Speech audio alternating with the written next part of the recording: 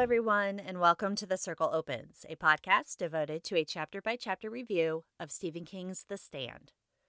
Need an affordable source for Stephen King books, movies, collectibles, and more? Make sure to visit Secondhand Bookery at secondhandbookery.etsy.com. Listeners of this podcast can use the coupon code The Circle for 20% off their order anytime, and there's always free shipping to the United States. That is Secondhand Bookery at secondhandbookery.etsy.com. Hello, everybody. Welcome back to The Circle Opens. I am Sarah. I hope everybody is having, if not a great week, then hopefully an above average week. And on New Year's Day, I had time finally to sit down and read Gwendy's Magic Feather. This was written primarily by Richard Chizmar, and if you constant readers remember, Gwendy's Button Box was co-written by Stephen King and Chizmar. And this is the sequel to that novel. Well, novella. It's a short story. I really enjoyed Magic Feather. I don't have the review up at my blog, but I do have the review for it up at my Goodreads account. I do have a Goodreads account, and if you guys are on Goodreads, you can find me at Sarah EK. And I think that I'm pretty sure that I prefer Button Box, but Chizmar still did a really good job at writing a Castle Rock story on his own. He really was able to tap into the feel of the town and Gwendy herself. And we do see a lot of familiar faces in Gwendy's Magic Feather from Castle Rock, which is always a welcome delight for me. I love Castle Rock stories. I kind of view them as I do when I reread the Harry Potter series. For me, going back to reading Harry Potter is kind of like a familiar, comforting thing, a way for me to de-stress. And honestly, Castle Rock stories are kind of the same thing, which I know is weird because nothing good ever happens in Castle Rock. But it's a very familiar feeling to me. It's like coming home in a way. A very terrifying home, but I enjoy it. And Chizmar does a really great job at staying true to Castle Rock and the characters who live in it. I don't really have a whole lot. I'm not going to give you any spoilers for this novella. I'm not going to go into an in-depth review here. You can read that at my Goodreads account if you want to. But I enjoyed the subplot. There's some girls going missing in Castle Rock, and Gwendy is an adult now. She's a congresswoman who's had a very charmed life. Is that due to the button box? I don't know. She doesn't know, though she's curious. I think if there's any downsides to the novella, it's just it focuses way too long on Gwendy's day-to-day routine. There's a lot of getting up, going for a jog, seeing her parents, checking her email, and it's like, okay, I really was getting kind of eager to get to more of the button box and what the deal was with the feather and the subplot of these girls going missing in Castle Rock. I would have liked to have had more of that in the novella than I got, but ultimately I did enjoy it. I'm glad that I bought it. It's now sitting comfortably on my shelf with all of my other horror novels. So if you guys have a chance and you enjoyed Gwendy's Button Box, I would definitely give Magic Feather a read.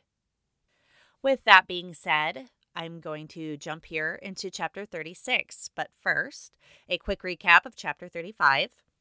Last week, Larry and Rita decided to leave New York City together. Larry is starting to realize what a burden Rita could become, and his own frustrations with her reach a boiling point when he discovers that after miles and miles of walking, she has been wearing expensive sandals, open-toed sandals that have caused her feet to bleed. The two of them fight and part ways, at least until Larry has a terrifying experience inside the pitch-black Lincoln Tunnel. Rita finds him finally, and together they make it through what is essentially a graveyard in that tunnel. Once they reach the other side, they realize that the super flu was not isolated only to New York City like they had hoped, or rather Rita had hoped, but they continue on their way, leaving New York City behind them. This week, in Chapter 36, we return to Ogunquit, Maine, where Fran Goldsmith is sitting by a duck pond after the death of Gus Dinsmore. Gus, if you guys remember, was the parking lot attendant at the beach when we first met Fran, and she was going to meet Jess Ryder to tell him she was pregnant. Gus also shows up in the chapter where Fran lost her father, just to check on her very briefly. He's just mentioned, but now he's very sick, but he is alive, and Fran finds him in his cubicle near the public beach parking lot. And while he still has the energy, she helps him down to a neighbor's house that is overlooking the ocean. Fran stays with Gus, even though he's delirious and stumbling and crashing around the room. She thought he would die that night, but the next morning, she finds him sitting up in bed and reading a Western. He is definitely more lucid than the night before. Fran ends up sitting with him and reading him 4 chapters of the book. She's optimistic that he's recovered and that he would be okay. But then Gus takes a turn for the worse, and he died at 7:45 that morning. This is a really sweet passage with Gus near the end of his life. He's telling Fran how he wants an ice cream soda, the kind that his dad would treat him to every 4th of July, and then again at Labor Day when the fair came to Bangor. Unfortunately, the power has gone out in Ogunquit by then. We know from the last chapter that we had with Nick Andros that the power was starting to fail throughout the country, and apparently it's already hit Ogunquit. So there's no ice cream to be found. Fran so badly wanted to get Gus some ice cream that she even thought about asking Harold if he knew of anyone who might have an emergency generator hooked up to a freezer. But then Gus begins to breathe his last remaining breaths until he finally passes. Fran leaves him in the bed overlooking the ocean and covers him with a clean sheet. With that done, that's when she heads to the park, where she is now at the beginning of the chapter, throwing rocks into the duck pond. Fran finds herself not really thinking about anything, but in a good way, not the detached, apathetic way that had clouded her days after her dad had died. Fran was beginning to feel more and more like herself. She plants a rose bush in her father's garden, where she had buried him, but now she needs to decide what to do next, and that includes Harold Lauder. Not only because she and Harold were the last, they're the 2 remaining people in Ogunquit, but she feels like she has no idea what will become of him if she's not around to take care of him. He needs somebody to watch out for him, and Fran feels like, obviously, she's the only one left to do so. Fran still doesn't really like Harold, but he did show her some decency in his own way after her father died, and he left her alone, allowing her time to grieve her parents in peace. She still saw him around town, driving Roy Brannigan's Cadillac, and she can still hear the clacking of his typewriter in his bedroom, even a mile away, which probably emphasizes the enormity of their situation with just how quiet it is in that town. Fran is still convinced that structure is not completely lost. There would be other people, no matter what Harold said. If the system of authority had temporarily broken down, they would just have to find the scattered others and reform it. It didn't occur to her to wonder why authority seemed to be such a necessary thing to have, any more than it occurred to her to wonder why she had automatically felt responsible for Harold. It just was. Structure was a necessary thing. Fran heads for the Lauder house, and she finds herself craving the urge to chew on some kelp, which is pretty disgusting. But she knows that it's probably because she's pregnant. And that is the thought that takes her by surprise, because in the midst of everything that's been happening, Fran has not thought much about her so-called delicate condition. Before, she had always been discovering that I'm pregnant thought around odd corners, like some unpleasant mess she kept forgetting to clean up. I ought to be sure and get that blue dress to the cleaners before Friday. A few more months and I can hang it in the closet because I'm pregnant. I guess I'll take my shower now. In a few months, it'll look like there's a whale in the shower stall because I'm pregnant. I ought to get the oil changed in the car before the pistons fall right out of their sockets or whatever. And I wonder what Johnny down at the Citgo would say if he knew I'm pregnant. But maybe now she had become accustomed to the thought. After all, she was nearly 3 months along, nearly a third of the way there. For the first time, she wondered with some unease who would help her have her baby.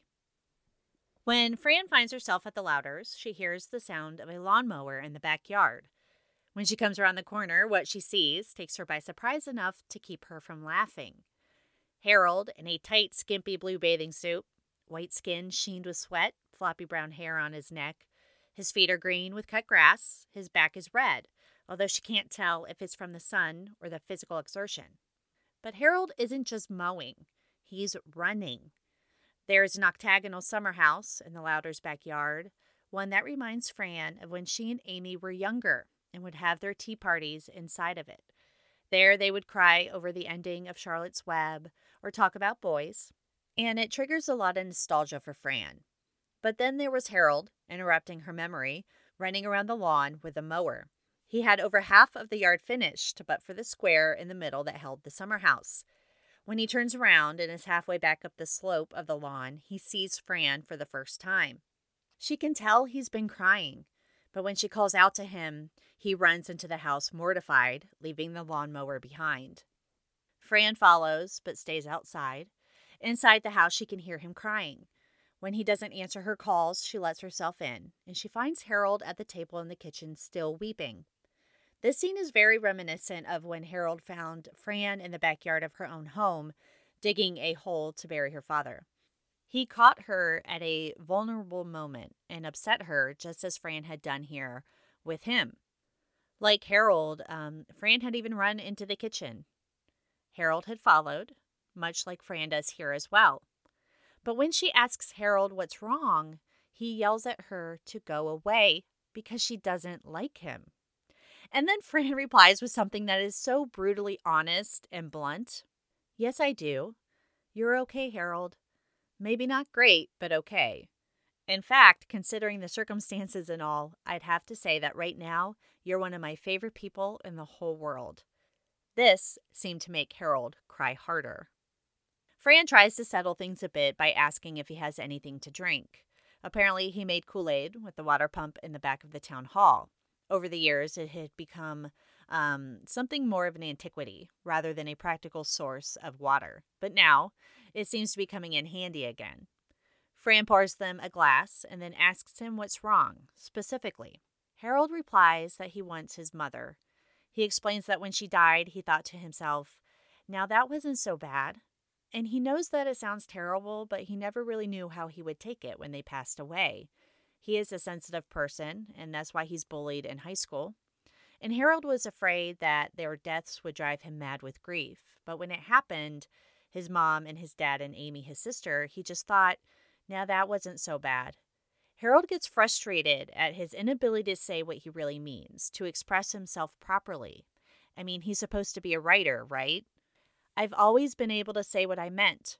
It's a writer's job to carve with the language, to who close the bone. So why can't I say what it feels like? I do wonder sometimes if that's ever how Stephen King has felt when trying to express himself verbally.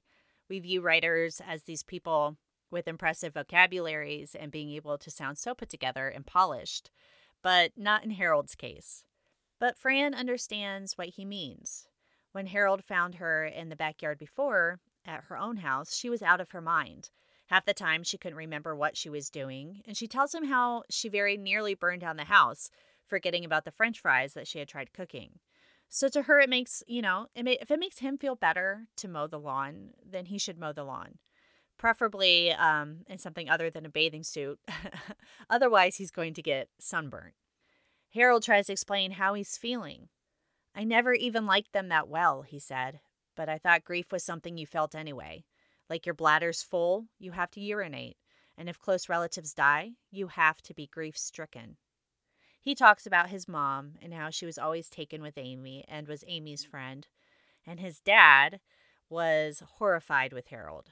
At some point, he had asked Harold if he was a, quote, queer boy, scaring Harold so bad he began to cry, which is when his dad slapped him and told him if he was going to be a baby all the time, he could just ride on out of town. Amy just didn't give a shit. She was embarrassed by Harold, treating him like a messy bedroom whenever she brought her friends around.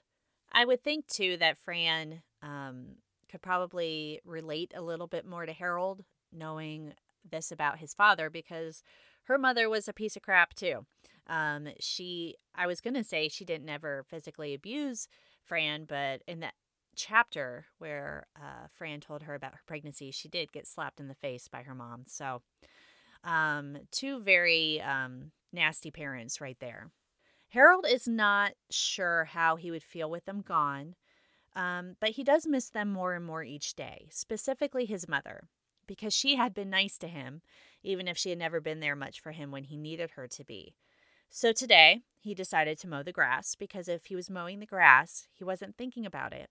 But then he began to mow faster and faster, like he could outrun it all. And that's when Fran came by. Fran assures Harold that there is nothing wrong with the way he feels. And Harold asks Fran if she would be his friend. And of course, she says yes. The two of them end up having a picnic in the park. And it's there that Harold tells Fran that he wants to leave Maine and head for Vermont. That's where the plague center is in Stovington. If there are still people alive and working on the flu, that's where they'll be. Fran wonders why they wouldn't be dead too, and Harold admits that they might be. But those people are always working with communicable diseases, so they would take the right precautions. And they're probably looking for people like Harold and Fran, people who are immune. Fran is just in awe that Harold would know all of this, and she's pretty open with her admiration, which pleases him. She thinks that it's a wonderful idea. It appeals to her need for authority and structure, and she dismisses Harold's disclaimer that the people there might be dead. In her mind, they'll get to Stovington, they'll get tested, and those people would find something, some discrepancy to show the difference between the sick and the immune. And it does not occur to her to question what on earth a vaccine could possibly do for anyone now.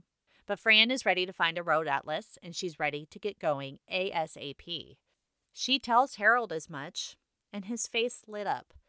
For a moment, she thought he was going to kiss her, and in that single shining moment, she probably would have allowed it. But then the moment passed. In retrospect, she was glad. They get a map and they plan a route from Ogunquit to Stovington. Harold figures it'll be a little over 300 miles.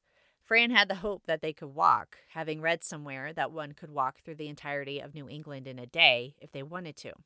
And if anybody listening out there lives in New England, please tell me if that's true, because that's an interesting little fact. Harold thinks that it's just a gimmick, but you never know. He suggests motorbikes or bikes, and Fran just thinks he's a genius. They decide to bike to the Honda dealership in Wells the next day, although Fran wants to leave as soon as possible. Harold wants to wait for morning. They need to gather supplies, and they can do that in Ogunquit because they know where everything is. Plus, they'll need guns. This makes Fran a little uneasy because why on earth would they need guns? Harold blushes and tries to explain that there are no more cops or the law. Fran is a pretty young woman. Some men might not be gentlemanly if they see her. Finally, Fran realizes what he's talking about, but she can't understand why anybody would want to assault her. She's pregnant, after all. But Fran agrees with Harold. They'll get guns. She still wants to leave for Wells that day, but Harold has something else he wants to do first. They take paint and paintbrushes to Moses Richardson's barn. Let's see if I can say that again. Moses Richardson's barn. The barn overlooks U.S. Route 1, and Harold figures that that's the way most people will come through Ogunquit. And they're inside the barn now, in the cupola, and Fran is really hot and uncomfortable. The food and Coca-Cola from their picnic is sloshing around in her stomach. She's worried Harold will fall and hurt himself, but it seems that he's semi-confident that he'll be okay. Harold notices that she looks sick, and he tells her to go downstairs and relax under a tree. Fran agrees to do so, but thinks that what he is about to do is really silly, even if it will make him feel better knowing that it's there. Right before she leaves him, she does kiss him lightly on the mouth before she descends downstairs, but not before noticing the stunned happiness in his eyes. Fran, don't kiss him. What is wrong with you? Anyway, the heat and the pregnancy get to Fran finally, and she only manages to get out of the barn before she vomits. She ends up napping under a nearby tree, and it's 3:45 when Harold finally reappears.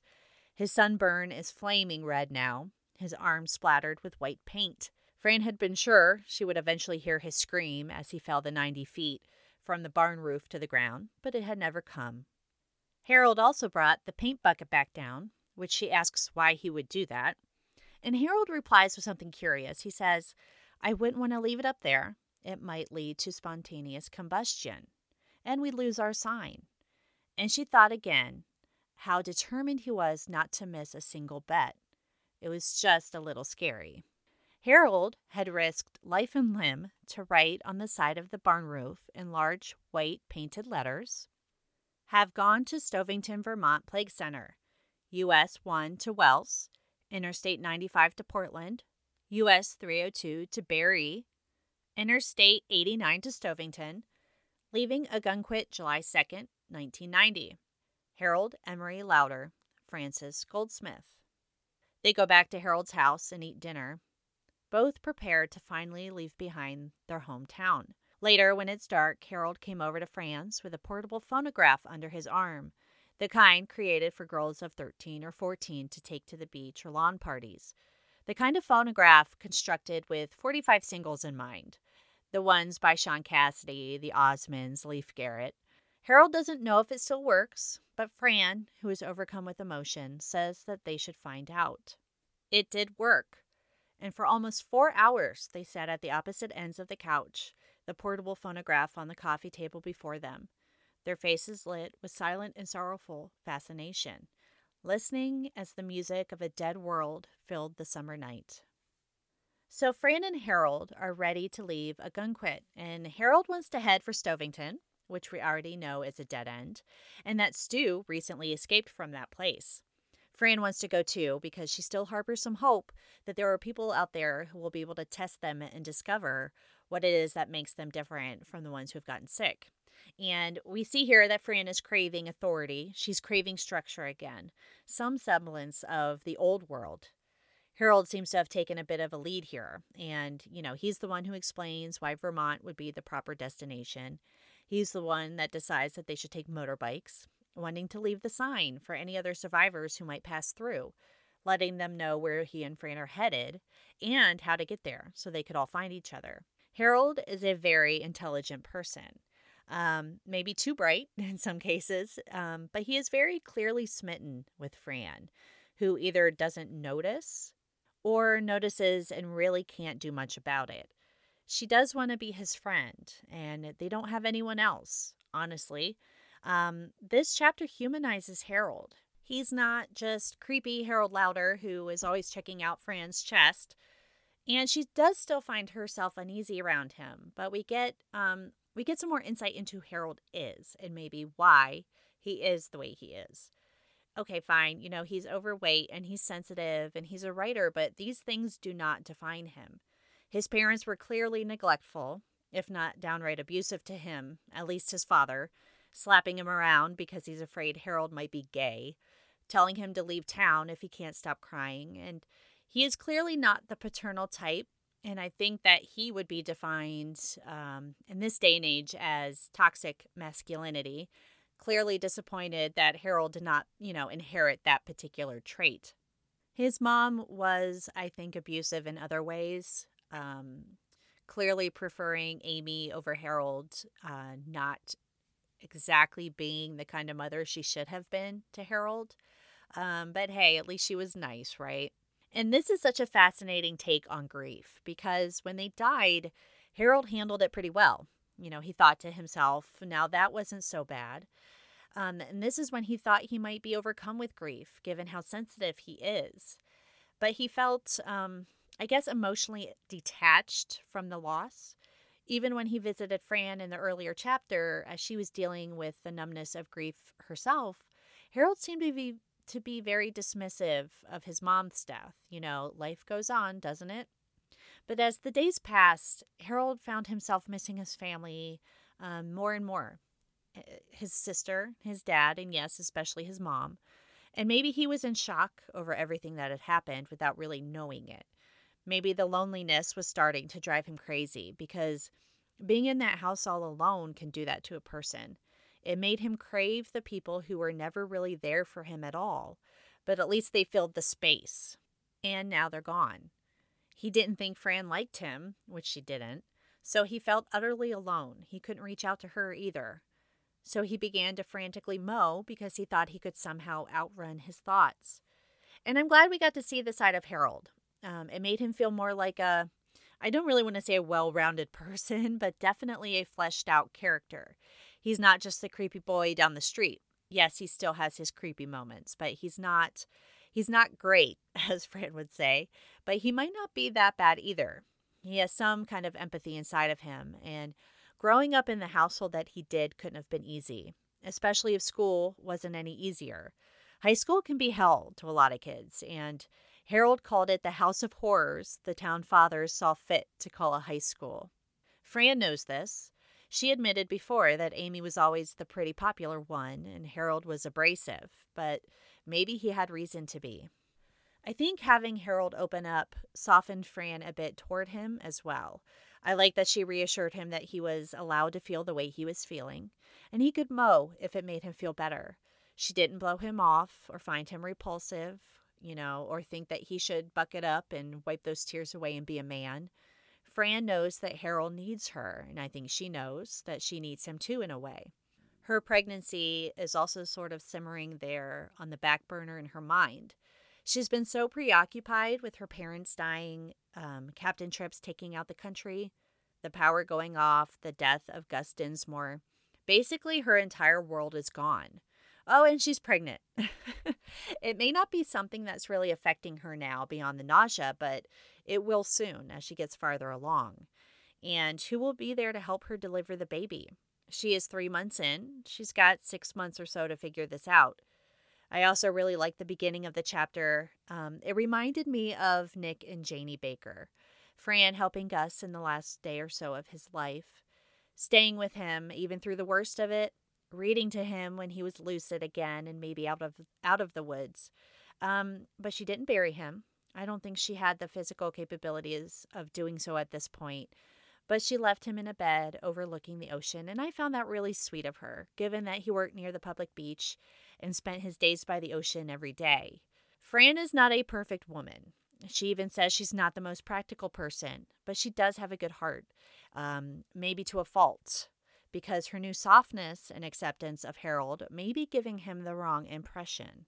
But Harold and Fran are going to be heading towards Stovington, and so where's Stu? Do you think some of our main characters will finally begin to connect and meet? We will find out next week in chapter 37 when we finally catch up with Stu again and find out just where he wandered off to after escaping the Stovington CDC. And that is the end of chapter 36. I really like how King ended this chapter. Some of the really subtle, soft moments that he puts in there at the end of these chapters really trigger a lot of emotion. The end of the chapter where we revisited Arnett to find it empty, full of the dead, everything quiet but those wind chimes. And now the end of this chapter with Harold and Fran listening to the phonograph, the music of a dying world. It's just really hits home how things have changed and will never be the same. It also continues to set up the fact that our main characters are now leaving their comfort zones and heading out into the world to find other survivors. So no doubt they will start meeting each other, and that's where things really get interesting. If you guys have any thoughts on this chapter, feel free to email me at thecirclecloses@gmail.com, or you can find me on social media at thecircleopens. And if you are enjoying this podcast, you can leave me a rating or review on Apple Podcasts or whatever platform you listen to. That would be really great. It helps me out, helps the podcast get noticed, I guess. And I really do appreciate every single review and rating that you guys leave me. So thank you very much for that. And that being said, that's it for this episode, everybody. Thank you for continuing on this journey with me through The Stand and MOON. That spells see you next week.